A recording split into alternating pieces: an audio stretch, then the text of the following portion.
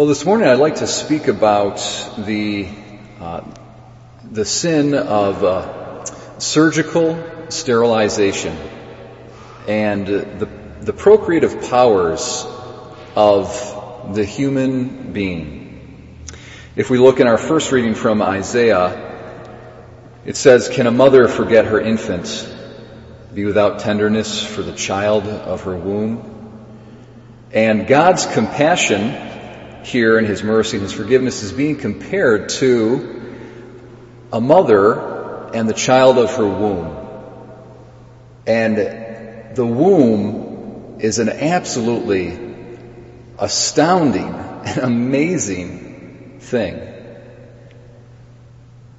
God creates new life in the womb in conjunction with the mother and in conjunction with the father.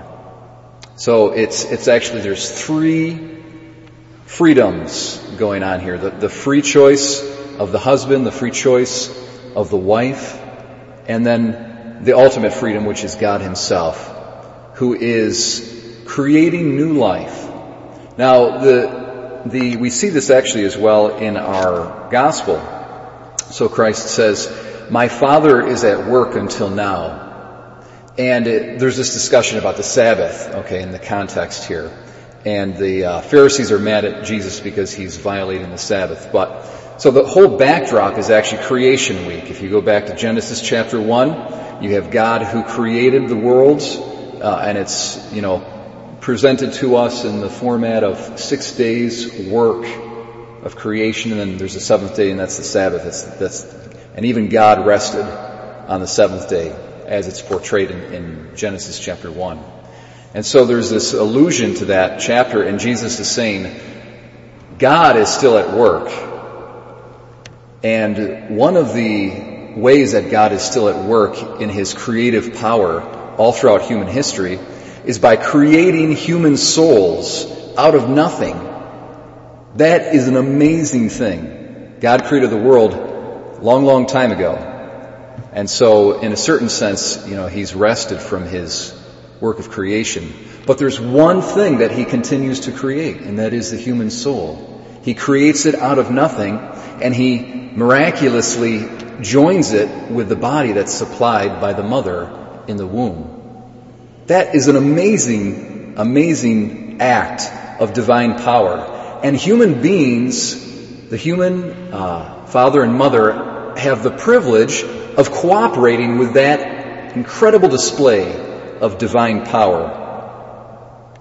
And in a certain sense, the creation of a human being is even more incredible than the resurrection from the dead. Think about how amazing the resurrection from the dead is. A person's soul that's disembodied is rejoined to the dust of their body, and all of the elements are reconfigured and reconstituted, and the soul is joined. That's an amazing thing.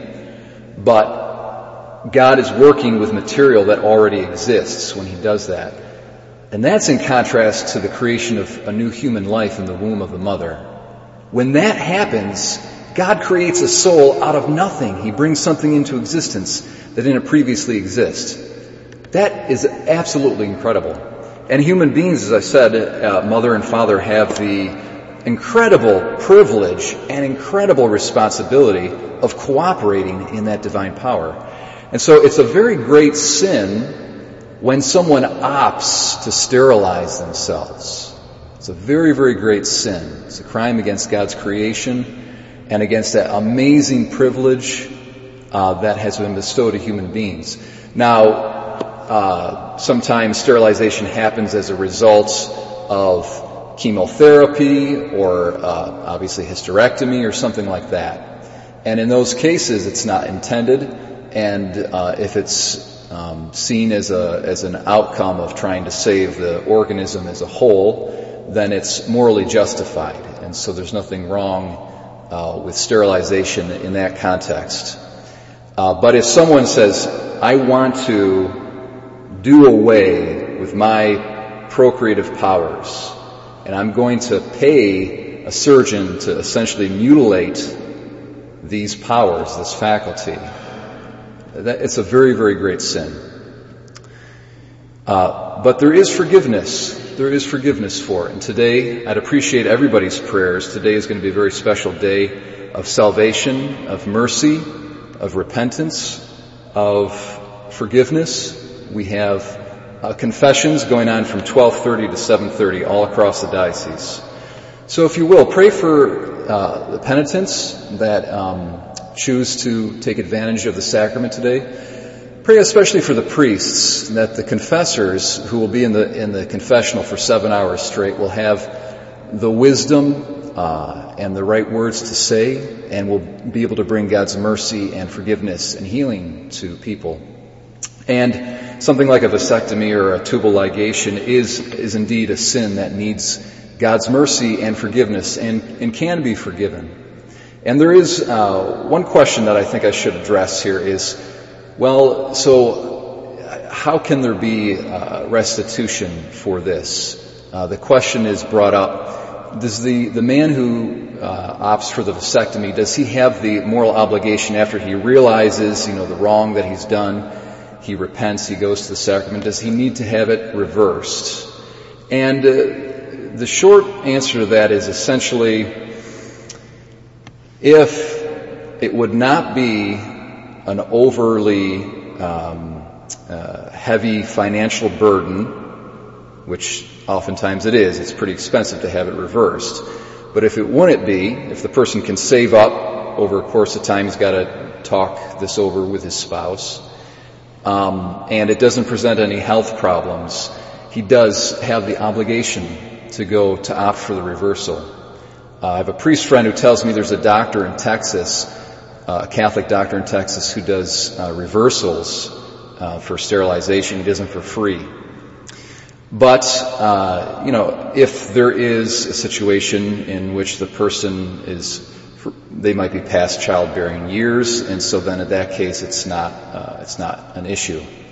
But in other situations they might be within childbearing years, but there's health issues, there's financial burdens that would be quite excessive.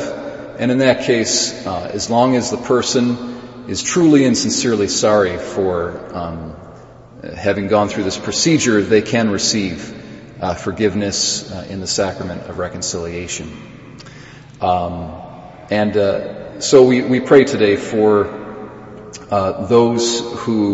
those penitents who will be taking advantage of the sacrament, that they would find mercy, healing, and forgiveness for their sins.